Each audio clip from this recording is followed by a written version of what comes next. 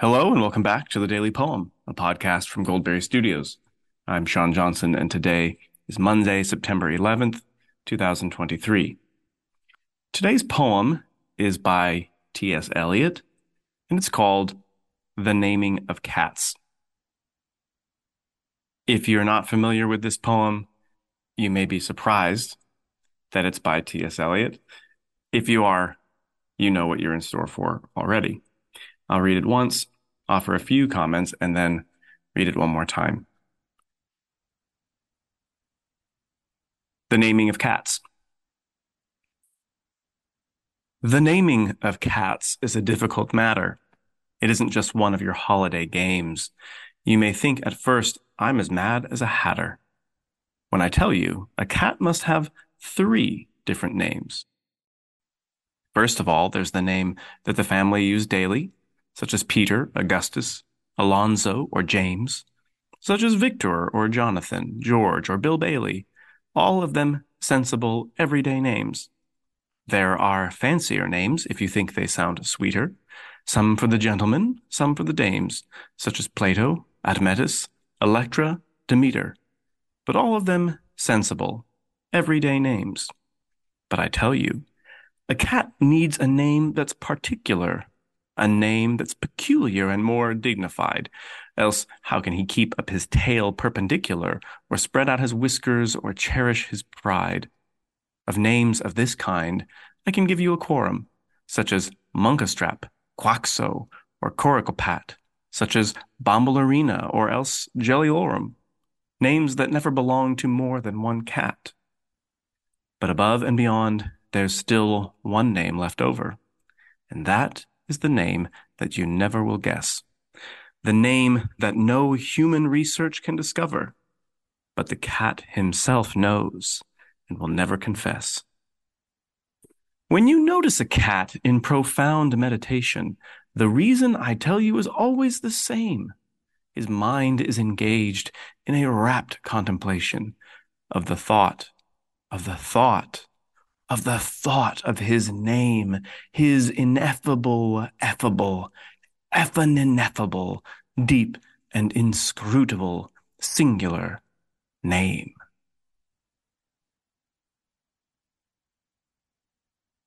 This is the first poem in T.S. Eliot's odd but lovable collection of poetry, Old Possum's Book of Practical Cats. Uh, first published in 1929, 1939. And bizarrely enough, the inspiration for the very successful Broadway musical, Cats. Although it's the kind of book that when you read it for the first time or when you dip into these poems for the first time, you don't think, man, they should slap some people in cat outfits and turn this into a musical. So whoever had that thought for the first time, kudos to them. Sort of like the fellow who tried oysters for the first time.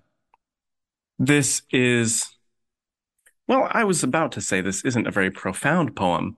It's more of a silly poem, but I don't know. There is something quite excellent about the third name in particular. The idea that cats who are fastidious and uh, over the top already, the idea that they need 3 different names is very satisfying. There's the everyday name that their owners refer to them by. There's the name by which they are known to other cats, and this name has to be a little unusual, a little swanky. Uh, T.S. Eliot may not have known it, but he seems to have been anticipating a 21st century trend in baby names. It seems like we have arrived at the point where we are also looking for these particular, peculiar, and more dignified names for our own human offspring, uh, so that I wouldn't be surprised if I met a millennial couple who introduced me to their son, Munkastrap or Jellylorum, in the next couple of years here. But I digress. For me, the most satisfying part of this poem is uh, that suggestion that each cat has a special secret name, a name that they find so satisfying that they will not share it with anyone. And that's just like a cat to have this source of deep and profound pleasure, uh, this essential truth about them that they do not reveal to anyone else. And the suggestion that when you see a cat sitting alone with that smug cat look on their face, that what they are really doing is raptly contemplating their ineffable, effable name. There's even a humorous hint of the profane in the collapsing of those two words into each other, the effin' ineffable. And it just about rings true. I'll read it one more time. The naming of cats. The naming of cats is a difficult matter. It isn't just one of your holiday games. You may think at first I'm as mad as a hatter when I tell you a cat must have three different names. First of all, there's the name that the family use daily, such as Peter, Augustus, Alonzo, or James, such as Victor, or Jonathan, George, or Bill Bailey, all of them sensible everyday names. There are fancier names if you think they sound sweeter, some for the gentlemen, some for the dames, such as Plato, Admetus, Electra, Demeter, but all of them sensible, everyday names. But I tell you, a cat needs a name that's particular, a name that's peculiar and more dignified. Else, how can he keep up his tail perpendicular, or spread out his whiskers, or cherish his pride? Of names of this kind, I can give you a quorum, such as Monkastrap, Quaxo, or Coricopat, such as Bombalurina, or else Jellylorum, names that never belong to more than one cat. But above and beyond, there's still one name left over, and that is the name that you never will guess, the name that no human research can discover, but the cat himself knows and will never confess. When you notice a cat in profound meditation, the reason, I tell you, is always the same.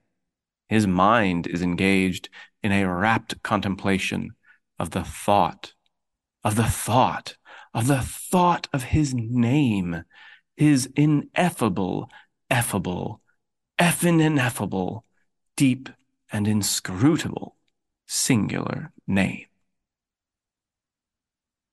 This has been the Daily Poem. Thanks so much for listening. We'll be back tomorrow with another poem for you. To listen to past episodes or to support this show, please visit dailypoempod.substack.com. While you're there, you can drop into the comment section and join or start conversations about these poems.